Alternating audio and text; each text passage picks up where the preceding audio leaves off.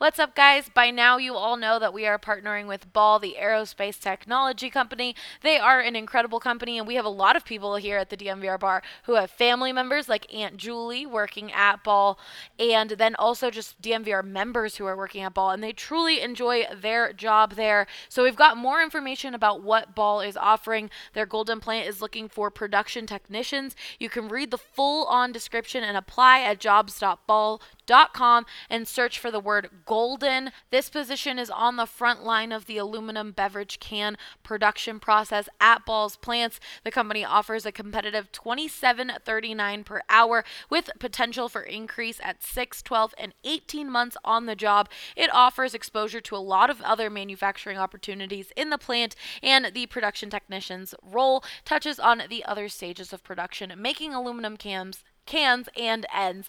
People are what make Ball special. People at every level come in to work each day and give 100% to accomplish their goals, including Aunt Julie. So if you are interested in working at Ball, text Golden to 77222 and you'll get linked to open positions. You can also go directly to jobs.ball.com and search for Golden. That's jobs.ball.com and search for Golden. Nobody out. 3 and 2 on Charlotte. Jokic gets it across the timeline. Gets a high pick and pop with Murray. Lindsay breaking through. Taken away by Nathan MacKinnon. 2-on-2 with Landeskog. He has done it again. Von Miller, ladies and gentlemen. Dom, 2 hands, Nikola Jokic. Save me by Grubauer with the left pad. Oh, goodness gracious me. Take a good look. You won't see it for long. Two-run home run. Trevor Story. Lock. End zone. Touchdown. Number 2 for Sutton. Got it! Oh, man! That's from way downtown! And the blue arrow is flying at Pepsi Center. Score! It's too good to be true, but believe it! Oh, hail, Kale!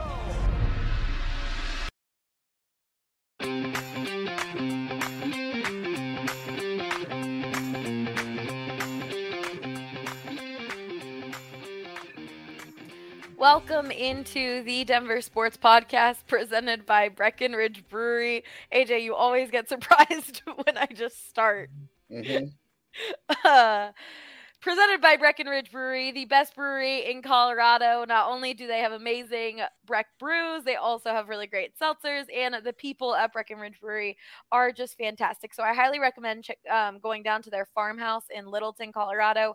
And if you're looking to buy some Breck brews, don't forget to check out the Breck Beer Locator on their website. It makes it really easy and convenient to find any Breck brews near you, especially if you're going for a specific Breck brew. It might be sold out at that store, so it's good to just double check and make sure that you're getting all the Breck brews you love. I'm your host, Allie Monroy. With me today, I have AJ Haefele, Ryan Koengisberg, and Harrison Wind, and we're going to talk about who the face of Denver sports is now. We talked about this a year ago, and a lot has changed since then. 2 of the 4 people we discussed are no longer in Denver. Von Miller, of course, was traded to the Rams earlier this month, and he is the one that we decided on this podcast was the face of Colorado and Denver sports still. And then Nolan Arenado was traded to the Cardinals at the end of January. I can't believe it has still been less than a year, but so of those 4 we have Nikola Jokic and Nathan MacKinnon left. So Harrison, I'm gonna start off with you to just give us a case as to why you think Nikola Jokic is the new face of Denver sports.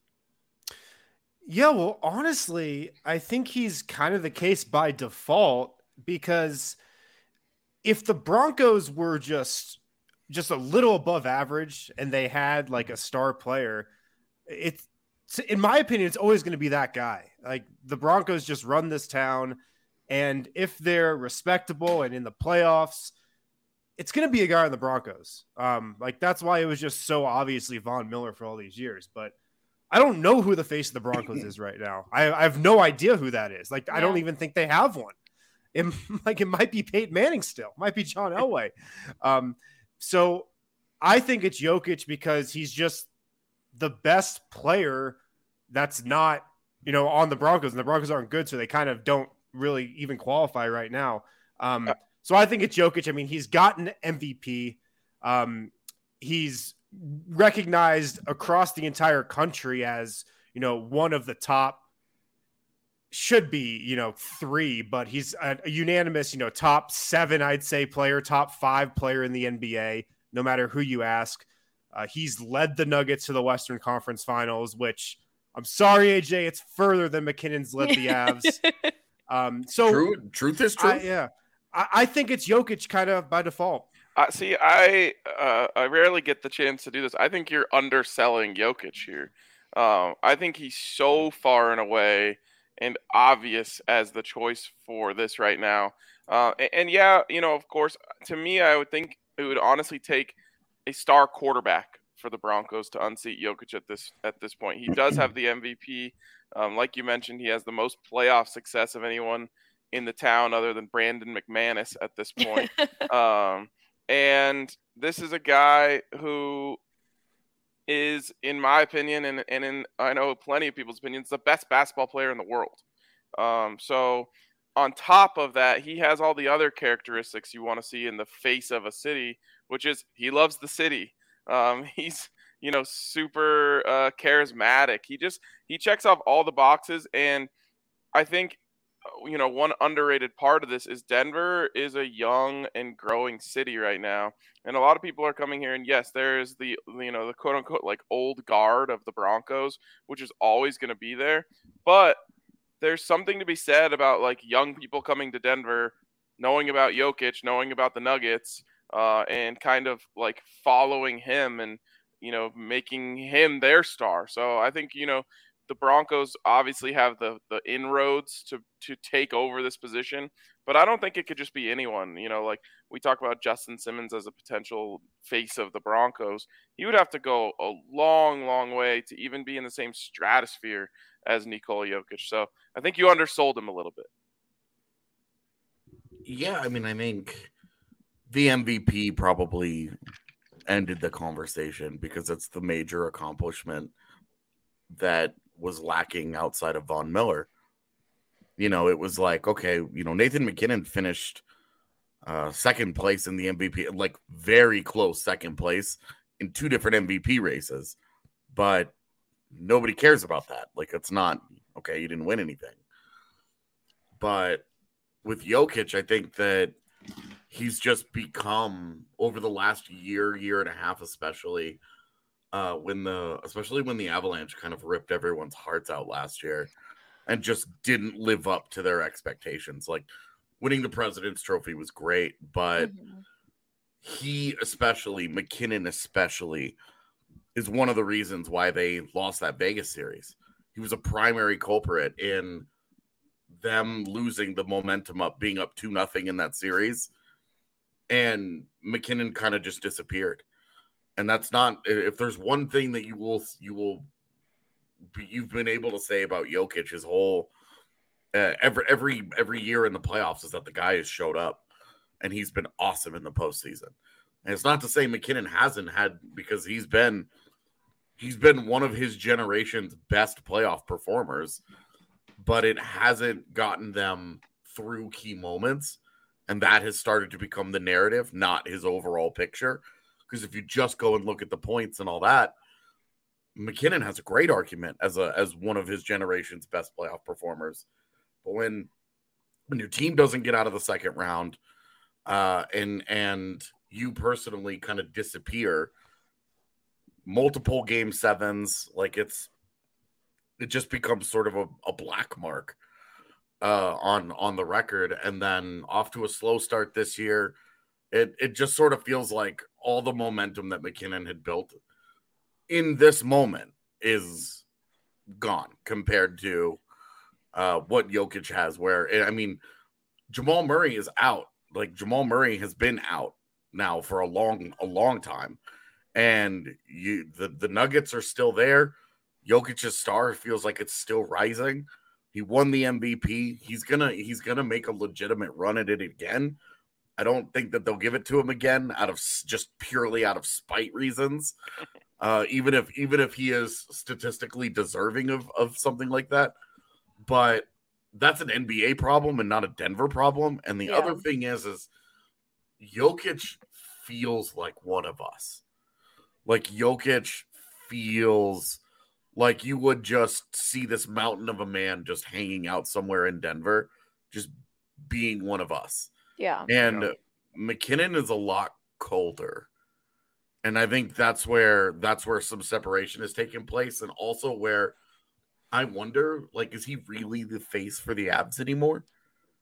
Like, because for me, I wonder about Gabe Landeskog. He just re-signed an 8-year deal that keeps him here essentially for the rest of his career. Yeah. He's on, if he finishes that contract and he doesn't have major health problems, obviously two big caveats there. Yeah. But he ends up with the most games played in Avalanche history. He ends up being a captain of the franchise for nearly 20 straight years.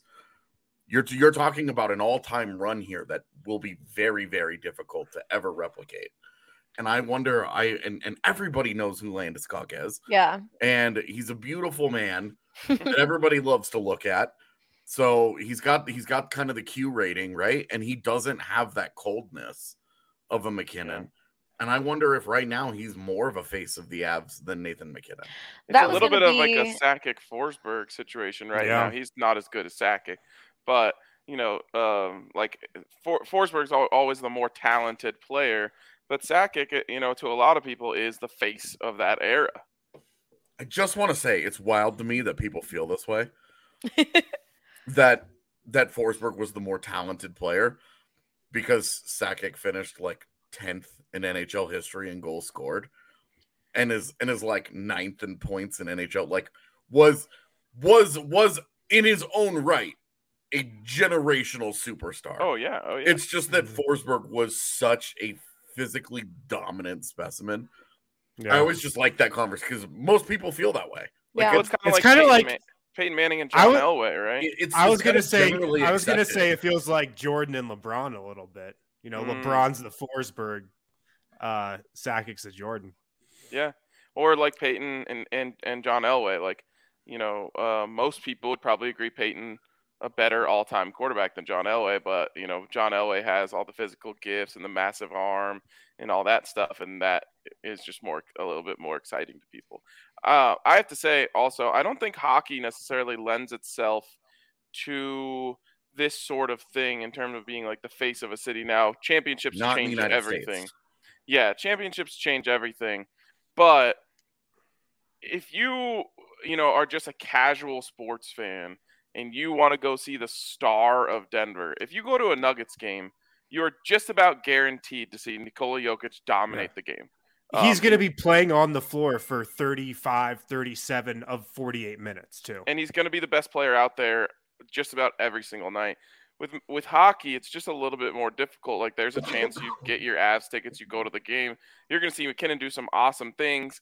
You're going to have to understand hockey to understand most of the awesome things that he does. Yeah. And he may or may not score on that night.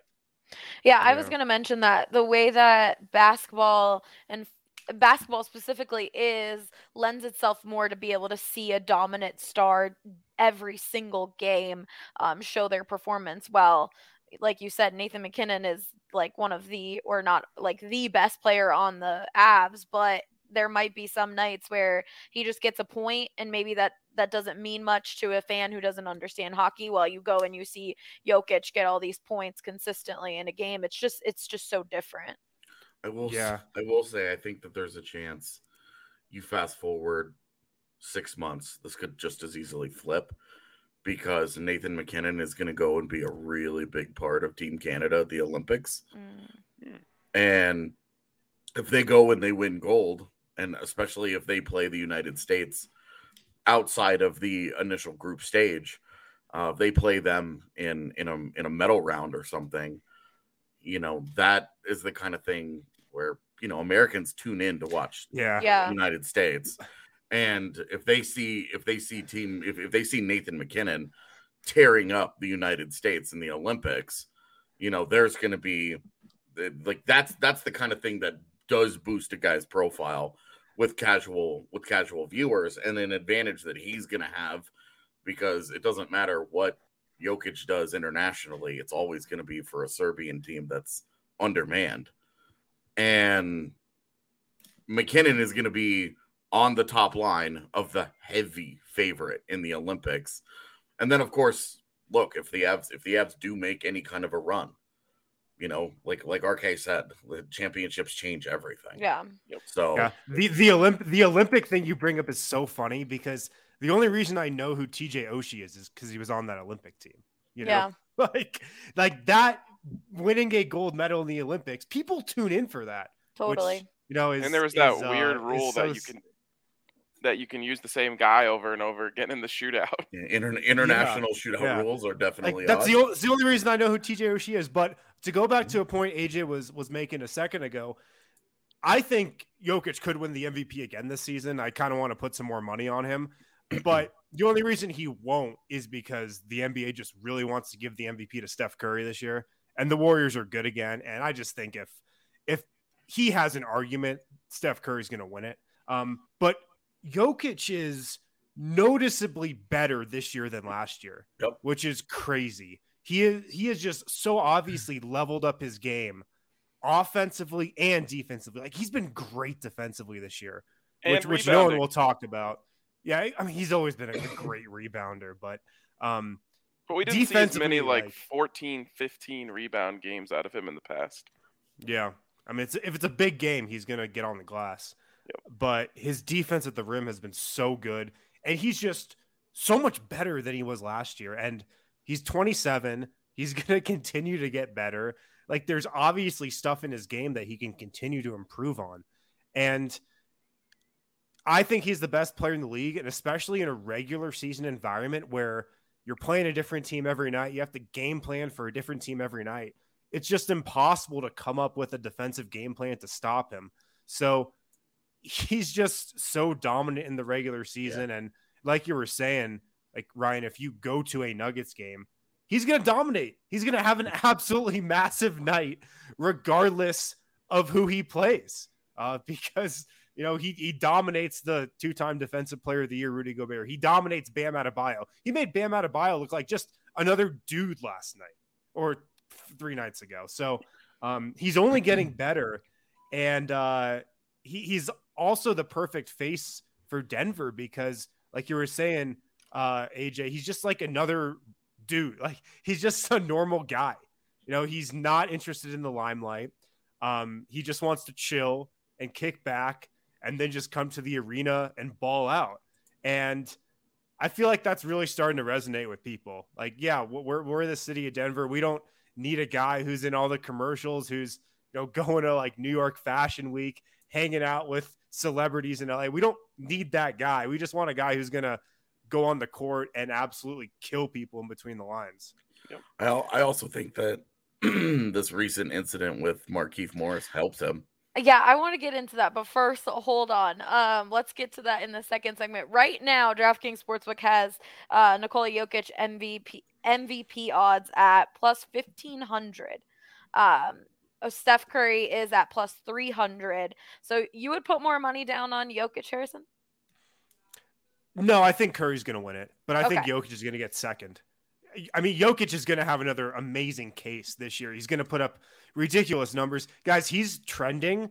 Jokic is trending to put up the first 60, 40, 80 season in NBA history. 60% from the field shooting, 40% from 3, 80% from the line. He's trending that way.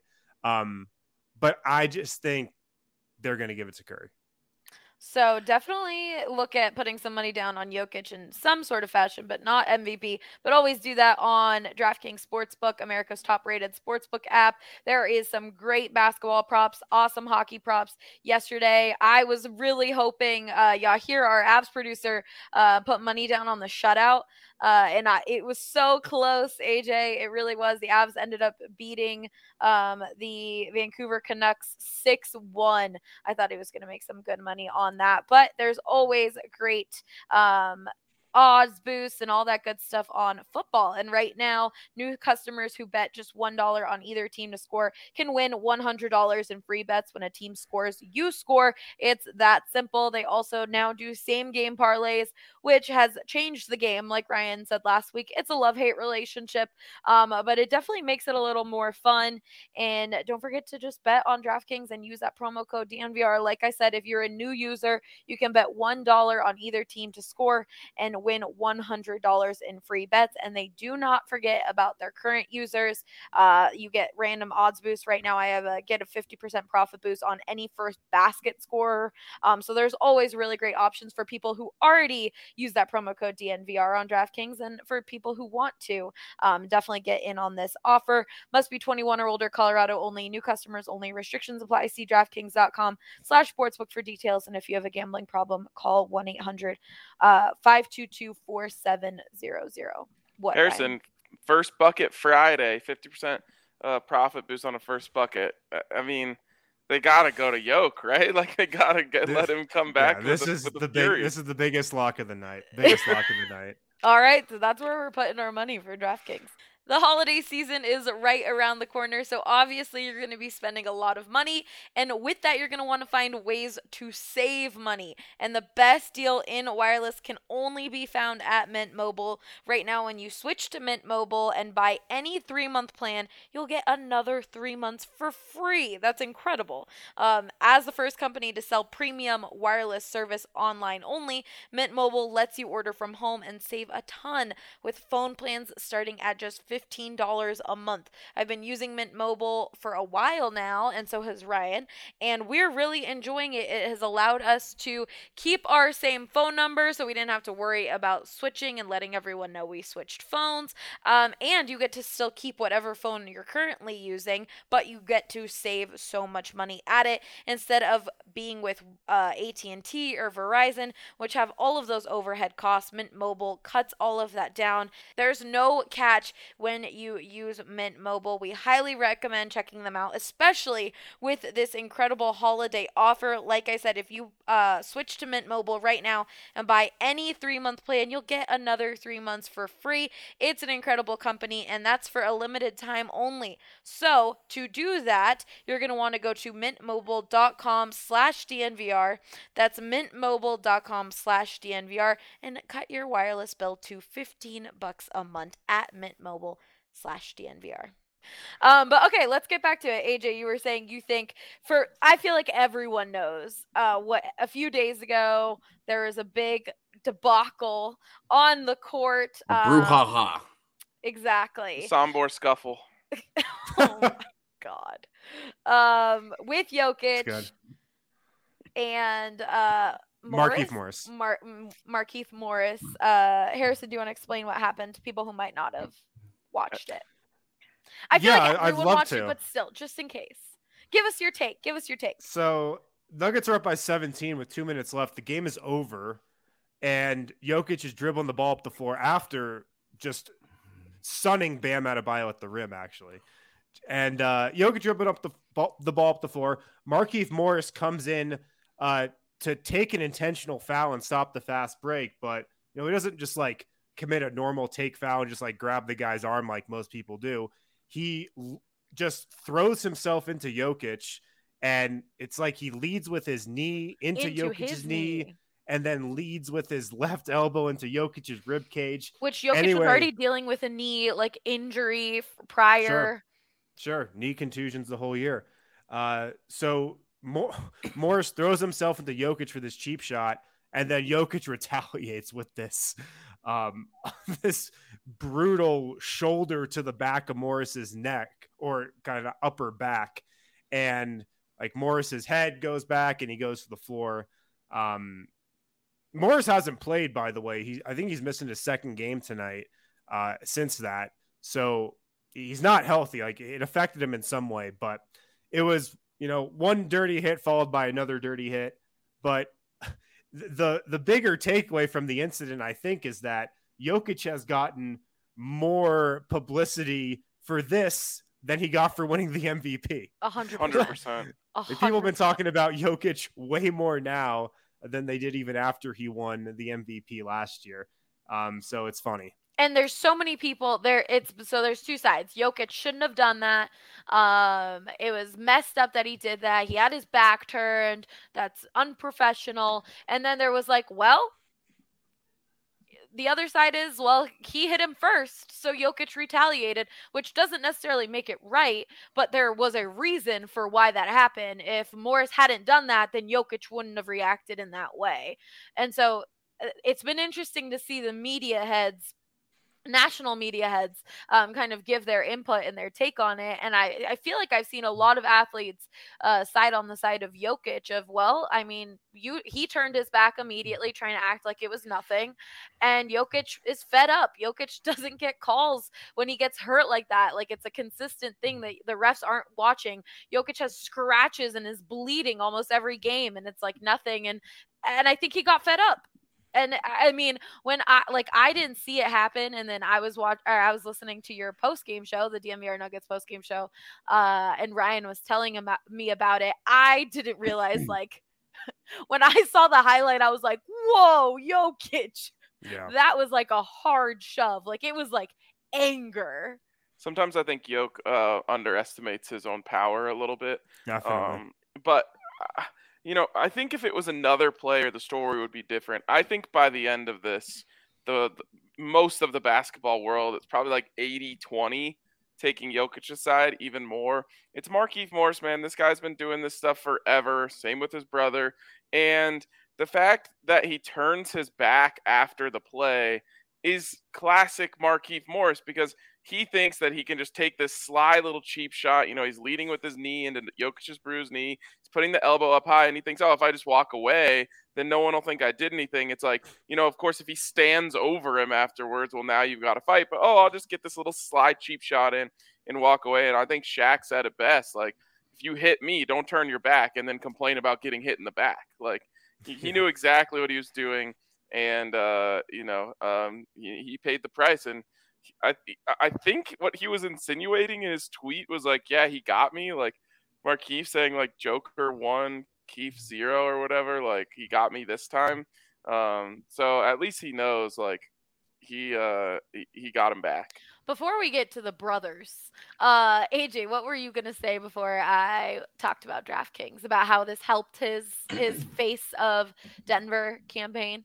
Yeah, well, I mean, I think that there's still the big stereotype in the NBA about Europeans generally just being big softies, right? Absolutely. And I think that Jokic has always carried that around, like just the label. He's always carried it with him, even though, I mean, if you watch 10 games of Nikola Jokic, you see that he just regularly bullies people, but in the context of a basketball game. It's not any of the nonsense, right? Like, he's always been emotional. He's always done things, like when he gets pissed off, he's always had his whole career. He just commits a stupid foul because he's mad about something. Yep. So he's always kind of had this. But I think what Markieff Morris did the other day just kind of, honestly, I think this helps Jokic. Like, in no way did it hurt them that they won that game. The game was already decided. He got to bully a bully publicly and just not say anything. And then, like, the way that he did it, I mean, you're talking about Mr. Cool here. This is not Carmelo Anthony throwing a punch and backpedaling across the entire court. He blows this dude up and then just stands there. And it's like, he's not saying anything. He's not doing anything. His expression doesn't change. Like, he just blows this guy up, and then he just stands there. And then everyone, like, runs to, like, see what's going on, and then Jokic is just standing there, and then they start, like, backing away. They're like, whoa. Everybody said it, but Tyler Harrow made a business decision. just straight up, like, smart call on his part. Tyler Hero walked up there like he was expecting Yoke to just apologize, like, on the spot. Well, because he was like, he does that little hop, and he like gets over there where you're like, and then he gets up to Jokic and he's like, sup. It reminds me of like in the movies where like someone gets pushed from behind or whatever, and they flip their head around like they're gonna do something, and they're at eye level with like the person's chest, Yeah. and they're like, "Oh, sorry about that. Yeah. Didn't mean to bump into you from behind." That's like exactly what the energy of Tyler Hero there. And I personally think Jimmy Butler's reaction, like, oh my God. So like I get it, right? Because I love Jimmy Butler, and like I believe Jimmy Butler eats glass for breakfast. So I'm 100% convinced that his reaction would have been different had he actually seen what happened, and that his back being turned probably kept that from escalating to a psychotic place. But didn't this? But even then, like he runs over and he gives like Jokic like this like light like love tap just because I guess he's the closest Nugget, and then he's like bring that shit out back, and it's just like, buddy, I know you're Jimmy Butler, but you don't want to get folded in half by a couple of Eastern Europeans tonight because it's gonna happen. And didn't like, this come I out love though that Jimmy Butler. he was actually talking to Nuggets assistant when he was yelling that, Harrison? Really? Yeah, it was reported like yesterday Stephen that Graham? he was talking shit to Stephen Graham, who's a Nuggets assistant coach. Why? I'm sorry, but that hurts his case. Yeah. It's one thing to talk shit to the Balkan brothers, right? You're gonna talk shit to those guys. Like there's some like you're gonna lose that, but there's some respect there. You're talking shit to an assistant. I guess Okay, it makes tough guy. I guess it makes sense because people were really confused as to like, oh, you're gonna yell like meet me out back. Why didn't you do something on the court then? Like where Right. like so that makes sense that he was yelling. Like people were very confused by it. Like Yeah. his like tough guy act. Maybe it's not an act. Like just being like, meet me out back. And it's like, well, if you were that angry, why didn't you just do something immediately?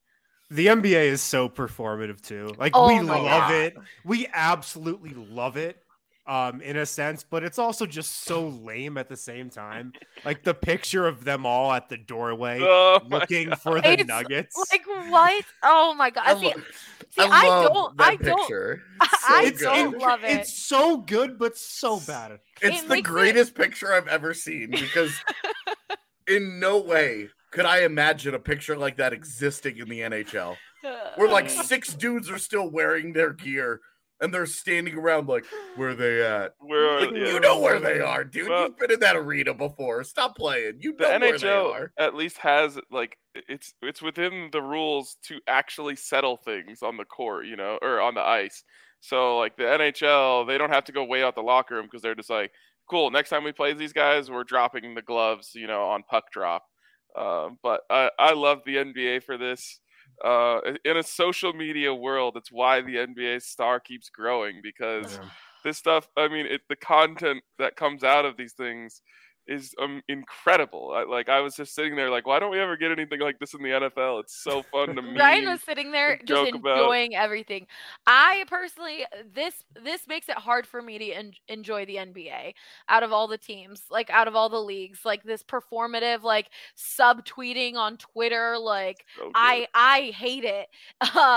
And one of the reasons I truly enjoy the Nuggets is because they aren't this way. Jokic isn't that way. Jokic isn't on Twitter saying it's Jokic's brothers. Like Jokic is so wholesome and is just kind of like, I'm going to focus on me. I'm going to focus on the game. I'm sorry I did that. And even when who was it? The Trailblazers were tweeting during their playoff, like they were like during their playoff run against the Nuggets, they were like tweeting and just being so ridiculous online. And then I'm like, no, just focus on the court. Just focus on your play on the court. And that's what the Nuggets did. And it was great to see. And so there's a reason why I specifically like the Nuggets and Jokic, but I'm not a fan of that like performativeness in the NBA. It can be frustrating while Ryan's sitting here next to me being like, more. I'm going to listen to all these podcasts and all these shows. And this is incredible. I mean, sports are entertainment. And like the NBA players never break character from what their entertaining personality. Like it just the best. Like when the game ends and then there's no follow up, it's not nearly as good as when the game ends and they go on Twitter and we're like stalking Instagram comments to see what they're saying. Like it just adds to the entertainment.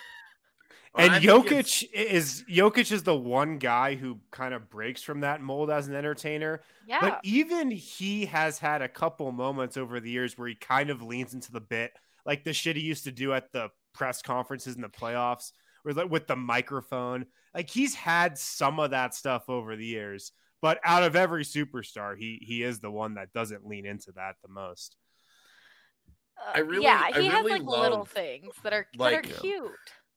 The NBA's like insistence on like promoting like it's all a bunch of tough guys, and like these are dudes who like live like super like posh lifestyles at this point, and it's like, buddy, you are so far removed from the Philly streets. Like the Morris brothers, they love to put out this persona that they're about that life, and it's like you've been in the NBA flying first class for a decade. Like, stop. Like, you guys went to Kansas, okay? You guys went to a blue blood college program where you got pampered at every turn. Like, you guys might have grown up hard, but you're not anymore. And that's okay. Like, great. That's why you guys worked as hard as you did and got out of there and took advantage of your natural talent and your gifts and made millions of dollars so that you could get out of tougher circumstances. But guys, you're not on the Philly streets anymore. You're not hard like that. Like you're talking about a couple of Serbians here who mean business. And are legitimately like unhinged. And their livelihood isn't at stake. Right. Yeah. And it's like literally they were ready to go. There's pictures of them at the game just like watching. Like they don't care if they have to jump security and go and fight for their brother. They don't care if they never go to another NBA game. They don't care if they go back to Serbia. Like they don't care. Like I just want to say I hope this never happens. Like the Malice at the Palace was not good. That was bad. The NBA. Yeah. That was bad. Like that was like, this is all fun and games because it was a decided game, and it like Markieff Morris made like this huge show of it, like getting up and falling down and like and like he missed their last game, he's gonna miss tonight's. Okay, so he's clearly like not 100%, and that sucks. Like that it's not a long-term injury. This probably isn't gonna be a serious thing for him, so it's kind of like all good. But like the Malice of the Palace was a problem. And I think that some of the rhetoric leading up to the 29th with the next game, I think is a little problematic too. Yeah. 100%. Because I live in a world where this is the kind of thing that they were talking about with Steve Moore and Marcus Naslund. And we all know, we know how that went. Steve Moore fought multiple times in that game. He answered hockey's code, and they still broke his neck and ruined his career. Yeah. So it was like, and like I don't think it gets to that point. Obviously, in the NBA, it would be very hard to imagine something like that happening. But you do wonder, like everybody continues to raise the temperature on the rematch here. Yeah. And you do wonder about a guy like Jimmy Butler, who apparently went on some like psychotic, like unhinged rant at an assistant coach. So what's going to happen in that game? I'm curious. I don't think it will get out of hand. Udonis Haslem had a quote. I think it was yesterday. I'm trying to find it, but he pretty much said like, I don't think Jokic is a dirty player. And I think that team kind of falls in line with Haslem. So I think he'll send the message not to do anything. An actual tough guy. Yeah. Yeah. We're expected to handle their business for them in the next game. And he's like, no, I'm not really into that. We're talking about all these fake tough guys, but Jokic is a real tough guy. And that's what the entire league knows by now. If you think of all the confrontations Jokic has been in, and he's been in a lot. Like he's low-key been in a lot of these. Jay Crowder like tried to get in his head. It was 2 years ago in Utah. Jokic went chest to chest with him, and Jay Crowder backed down. Remember when the whole thing with the Suns happened in the playoffs in Game 4? Yeah. And what did Jokic say to Devin Booker? What are you going to do about it? As Devin Booker was right in his face. And it was the same thing with Markieff Morris. Like Jokic isn't going to back down to any of these guys. But the thing is, we're going to continue to see it. We're going to continue to see people try to poke the bear because in reality, it's the only way to beat him. It's the only way to beat Nikola Jokic. Get in his head, wonder, like, kicked get out him of the literally game. kicked out of the game, Literally, or get him yeah. too caught up in his emotions. Yeah. Sexy Pizza is as local as it gets. They've been in the Denver community for 13 years now. They have 12, 16, or 18-inch crusts. Sexy Pizza is sure to be the right fit for anyone, honestly. They have gluten-free options. They have dairy-free options. They have vegan options. They have 12, 16, or 18-inch crusts. They've got wings, salads, pasta, nuts, or their little cinnamon twist like dessert options. Oh, they're so good. You can have them at the DMVR Mile High Tailgate if you aren't able to go into a location, but they have a bunch of different locations. They have it in Capitol Hill, Old South Pearl, Jefferson Park, and Park Hill, and they're opening some new locations, so definitely check that out. But they're just really great pizza. Like I said, you're supporting local. Highly recommend checking them out, and you can also be a part of their Philanthropies, which is supporting the community, and you can learn more about that at www.sexypizza.com and check out their About page for the donations link to see how Sexy Pizza can support your favorite cause. They're such a great company. Highly recommend checking them out and eating their pizza. I wonder how much this actually affects that, though, because like it's one thing for noted tough guy and bully Markieff Morris to kind of take a run at him. You know, it's like Devin Booker. Nobody's afraid of Devin Booker. Like, right. 80% of the NBA is gonna react that way to Devin Booker, but to do it to Markieff Morris and to do it in that way, and then to just stand there, which I thought was just I was like, oh, this is the icing on the cake, is that this guy is totally unmoved by any of this. He's not talking trash to anybody. He's just standing there. I wonder if the respect level went up a little bit from his peers, where they're like, maybe we're done trying this guy for a while. Right. Like if you're at school and there's a bully and then some kid kicks the bully's ass, like no one's messing with that guy anymore, you know? Yeah. I don't know that you keep trying that guy. I will say though, because there's never any actual fighting that happens in an NBA game. There is something to guys are going to just try to get him to overreact. Because they know they don't actually have to face any consequences on the court. He's not going to actually beat their ass. Yeah. And that's one of the reasons with the Avs, we saw it with Nazem Kadri at the beginning of the season. There was a fight pretty immediately. He was paying for his consequences of what happened during the playoff series, which it's just so different in hockey, the way people handle it. We kind of touched on that earlier. Yeah, he had to fight twice for that. And yeah, you're right. Honestly, I think this is one of the things that MacKinnon has been great at the last couple of years. It's frustrated me each time it's happened because I think that there are guys in hockey who are paid to do that for him. Mm-hmm. But like Bo Byram got boarded against Minnesota earlier this year, and MacKinnon immediately went after Brandon Duhaime and fought that guy. For some reason, they didn't call it fighting; they called it roughing. But like MacKinnon went right after him and got in his face and went and did it. There are multiple examples, and I don't know why it's all the Arizona Coyotes, but multiple examples of him kicking a dude's ass and embarrassing a dude over the last few years, just in defense of a teammate. And I think that's been pretty cool. But going back to our original discussion, I do think that this elevated Jokic into a different level. into a different conversation, because everybody in the sports world saw this, and so I think it pushed him even more forward in this like new face of Denver sports. I have a question for you, Harrison.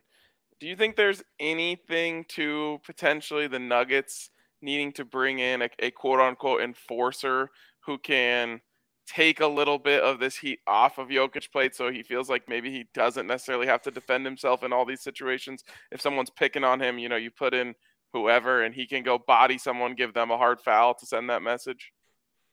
No, I don't. Just because there's not really many of those guys in the league. Yeah. Like I don't even know if I can name like 3 of them. But it is rare that your star player is also your enforcer. Right. That never happens. Like the MVP, the best player, literally in the Nuggets case, like the only guy who can consistently put the ball in the bucket other than Will Barton, like right now he's playing great. But Jokic is like the Nuggets entire team, and he's also the enforcer. You never usually see that. All right, going back to our main topic, I have two questions for you guys. One's kind of in regards to the Gabriel Landeskog, Nathan MacKinnon conversation. Does the face of Denver sports always have to be the guy that is the most talented? So like, even for the Avs, like, is it just natural for it to be MacKinnon because he has that talent, or is the Gabriel Landeskog discussion of being that long-term captain, being very recognized in the community, fighting, standing up for his guys, like everyone knows who Gabriel Landeskog is in that sense, does it have to be the guy that is the best statistically on the court, on the ice, on the field as the star of a team or the star of Denver, or like the face of a team, the face of Denver? I don't necessarily think so. I mean, when RK is talking about Forsberg Sakic, the guy that we haven't talked about in this conversation that is most frequently compared to Forsberg these days, because when you watch the Avs, he just looks different. He's just the guy that's easy to pick out, and that's Cale Makar. Yeah. Where, I mean, Cale Makar finished second in Norris Trophy voting last year, something that no Av has ever won, by the way. And I think that he's probably got one or two of those things in his future. He might be the actual unicorn in that whole group, is that he ends up being the guy that wins a Conn Smythe, that wins, that leads them to a Stanley Cup, that gets them to a different place, because when he's almost a point per game as a defenseman, and he's just in his third season in the NHL. You're talking about uncharted territory here. His historical comparables are all guys who played in the 70s and 80s when scoring was double what it is today. So you're talking about a guy that I think that he's kind of the sleeping giant in this conversation, is that Cale Makar could, and now his personality won't help him. Yeah. Because he's a very shy, very humble, a very down-to-earth kid, which makes you wonder about a guy like Bowen Byram. Does he eventually become a face of the franchise? If he keeps playing the way that he does, but also combine it with his attitude, you wonder if that guy becomes a face someday. But, I mean, I think it comes back to MacKinnon for the foreseeable future until somebody does truly take the throne. But it's definitely true that he's on a downswing, and I don't necessarily think that a face of a franchise has to be the most talented guy, but I would say maybe the most accomplished guy is the one that you're naturally going to gravitate towards. Yeah. Yeah, I think it's really difficult for a player. Talent is, I think talent, it kind of blurs this line here. But I think they have to be like the most productive or most decorated in one way or another to kind of and play a position of importance, because this is where Justin Simmons is falling behind, because like it's so hard to be like you're a great safety. Do you impact every single play? Whereas a guy like Vaughn could literally disrupt every offensive play during like the peak of his powers. Yep. He was so disruptive, though. Even Vaughn, though, like had that sort of MacKinnon effect where there's no guarantee you were going to see him go out there and produce when you bought a ticket if you don't understand the little things that affect the play on a, like if you just go there hoping to see him do a sack, get a sack, and do a dance, it wasn't a guarantee that you were going to see that. Justin is really up against the 8-ball here for several reasons, and I think it's a little bit forced. It's a lot of it forced if you're going to say that he's the face of the franchise right now. And that's not his fault. It is just because of the position that he plays. It is because, I mean, we were talking about this the other day. I don't know if there's ever in history been a safety who was the face of their franchise. The closest Ed Reed. But like Ray Lewis was there during that time. Yeah, true.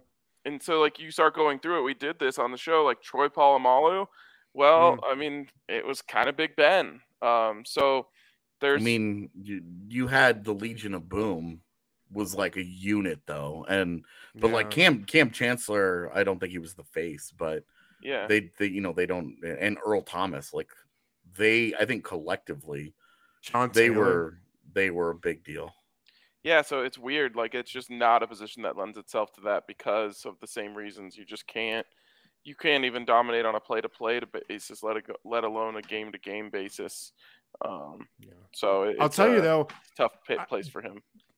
There's a total timeline that could have played out where Jamal Murray was like the face of the Nuggets, especially coming off that playoff run, because he had like moments in that playoffs, the 50-point games, the post-game speech after Game 6, like all that stuff can contribute, I think, to being the face of a franchise and the face of a city.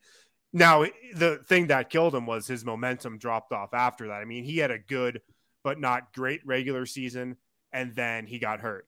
But if a different alternate timeline of stuff happens, maybe it is Jamal. I don't know. All right, my next question for you guys is, how much of a role, like for me, the face of Denver, a big part of that is obviously their play and who they are, but it's also their role in the community. And you saw that so much with Vaughn and Vaughn's vision, and how he really, really like truly loved the community and wanted to help as much as he could with Vaughn's vision, the Boys and Girls Club. And maybe that's just different in football because you see that with Justin Simmons, you see that with some of these guys, and you don't see it as much with, let's say, a Jokic and a MacKinnon, as involved in the Denver community. There is like going to games and stuff like that, and you saw that so much with Vaughn. Vaughn was always courtside watching the Nuggets. He was at Avs games a lot. He was at the Rockies games a lot.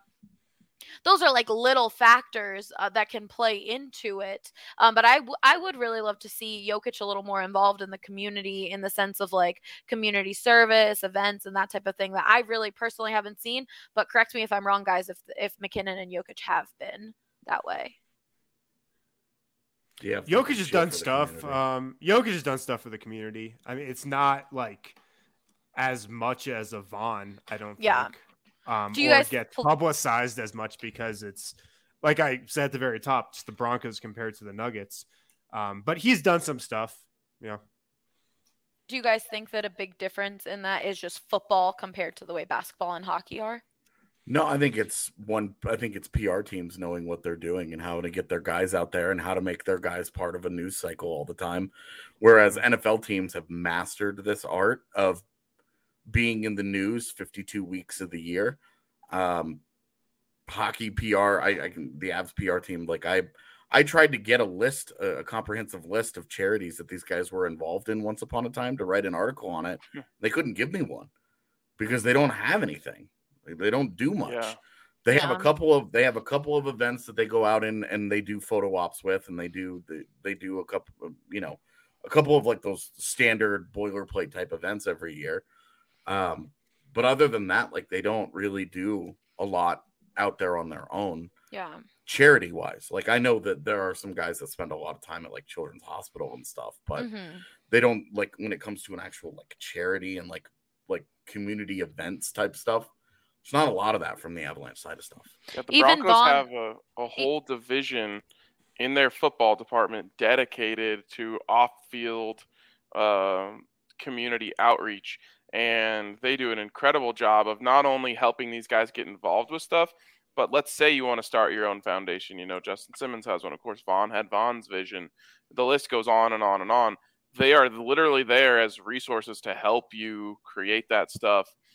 So they do an incredible job. I will say, I think it also helps that, the Broncos are in town all season, right? Yeah. But they also only play once a week. So while, they obviously spend a lot of time at the facility, they spend a lot of time practicing, but they have evenings where they can go do this sort of stuff. They have an off day every week where they can go do this sort of stuff. So of course the Avs and Nuggets could do that stuff in the off season, but during the off season, everyone goes home. Yeah. It's very different. They're all going another Canada. aspect of Jokic is it's a lot of time it just comes down to the person if they want that stuff public or not, because Jokic has done a lot of stuff that he's just want to keep to himself. and keep private. Like he donated a portion of or a lot of the money that came from those MVP shirts that the Nuggets put out. Like a ton of that went to charity, but they didn't have a PR team putting together a whole video and like stuff on that because he didn't want that public. Like he just wanted to do it privately. So like that's another aspect of it too. Yeah, I was thinking also like Vaughn had these like things for kids to come and learn from him in camps and little things like that maybe it doesn't have to be involved in charities and doing that like publicly, but it's just being known in the community in a different way than just on the court, on the ice, and on the field. And I think that plays a very small role, but it does play a role in being the face of Denver sports and being there in the community. Like I said, even if it's being at a Avs game and just showing your face and doing that. Peyton Manning does that a lot too. It's a little aspect of it, but it does help with just that. Like you are the face of Denver. Mm-hmm. Yep. All right.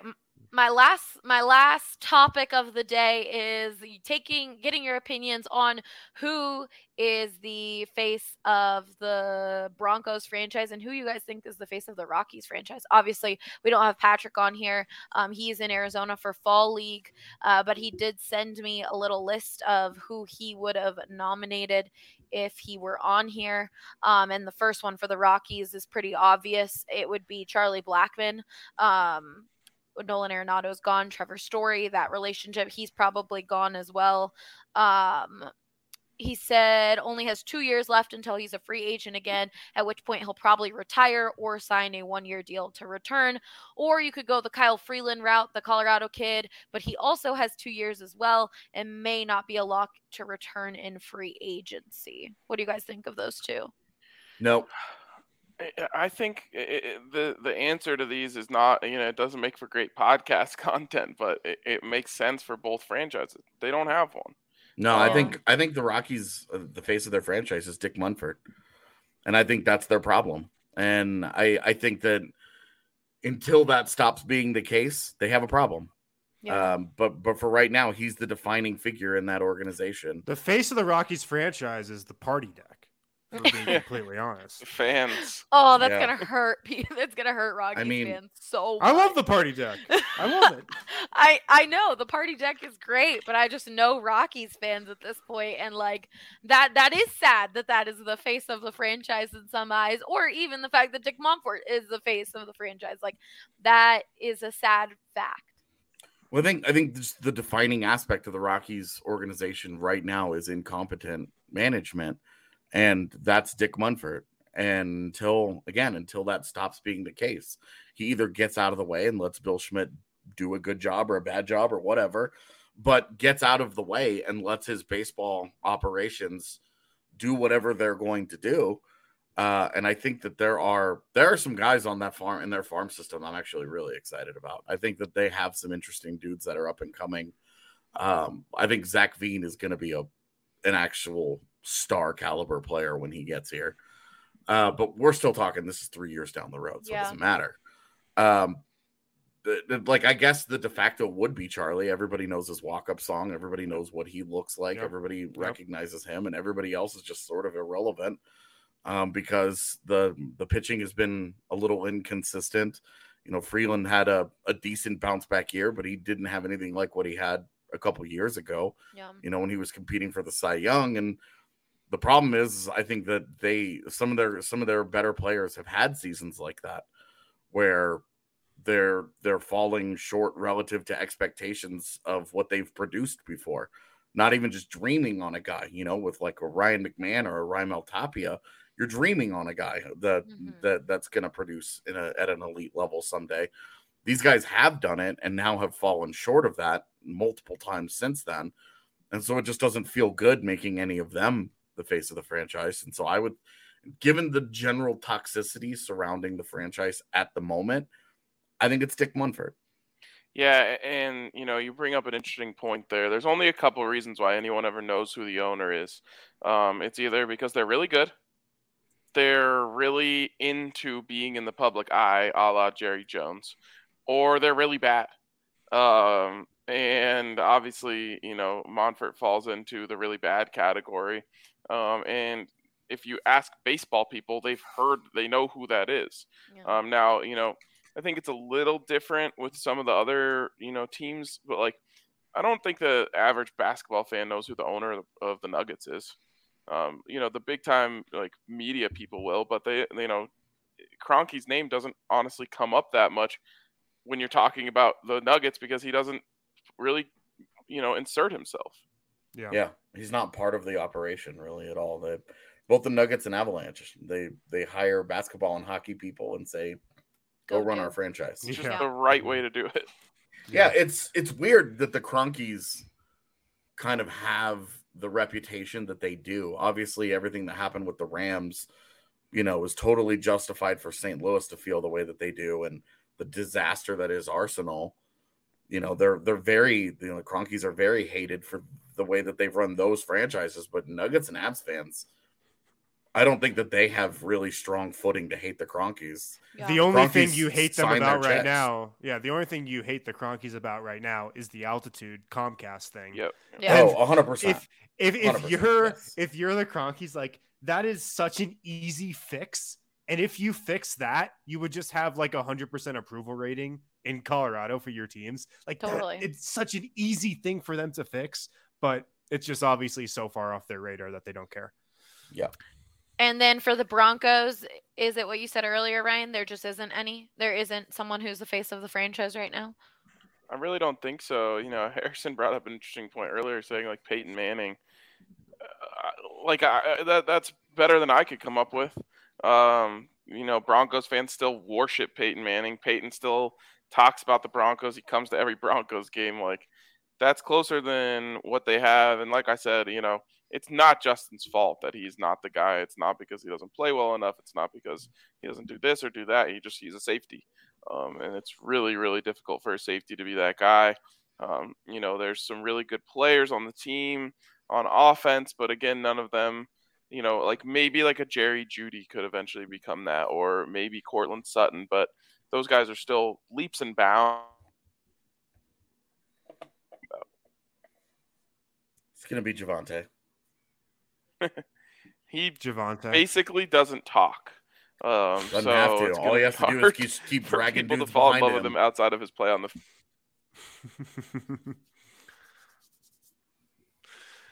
Yeah. This is awkward because those two froze. Almost Harrison, like they're how's on life? the same Wi-Fi or something. Yeah, right. I don't know who it could be on the Broncos. It could have been Drew Lock if he was decent at all. Yeah, I think the default is the quarterback, right? Like the always default is Yeah. like right now. Look, if Teddy Bridgewater like leads them to the postseason, if he gets them to a 10-win season and they win a playoff game or they're competitive in a playoff game and they run it back with the guy, he's kind of it. Yeah. And I think that the quarterback is sort of the de facto face of all franchises until they're not. Until somebody usurps that position, I feel like it's always the quarterback. And in the NFL, just the position has become so important where if you don't have one, you're not even competitive anymore. Yeah. So I just think that's like your go-to until you actually have a true like superstar elsewhere on your roster. Yeah. The NFL is doing something interesting though. I never quite understood what they were doing as much as I think I do now, which is all these rules that make things easier on offense aren't necessarily to make offenses better as much as it is to make mediocre quarterbacks look average or above average. You're just seeing like some average quarterbacks can go out there and win games now because the rules are so slanted towards offense that it makes it a lot easier for defenders to defend. The windows get a little bit bigger. There's more opportunities. So, I think that they've actually done the right thing in making like the bottom 15 quarterbacks in the league at least be able to go out there and not embarrass themselves on most weeks. I mean, you get the whole second act of Ryan Tannehill's career. Yep. Is that's a great benefactor of the rule changes. Teddy even just given how his career has gone.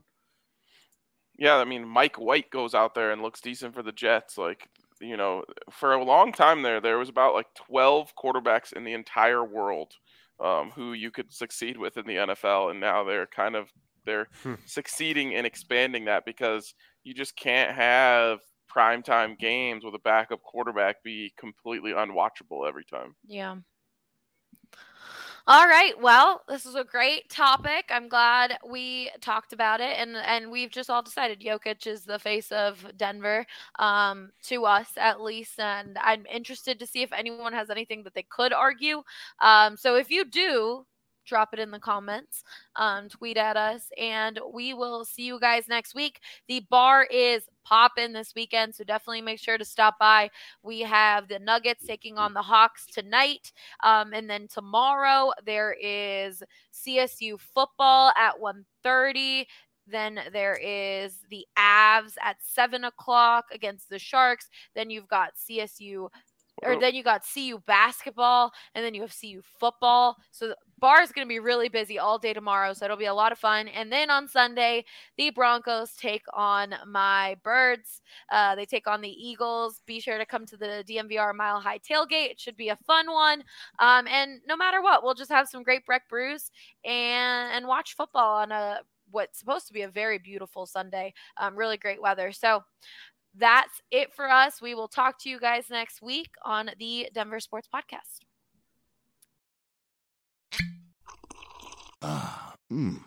The first taste of rare bourbon you finally got your hands on. That's nice. At Caskers.com, we make this experience easy. Caskers is a one-stop spirit curator with an impressive selection of exclusive, sought-after, rare, and household names in the realm of premium spirits and champagne. Discover the top flavors of the year now by going to Caskers.com and using code WELCOME10 for $10 off your first purchase. Get $10 off your first purchase with code WELCOME10 at Caskers.com.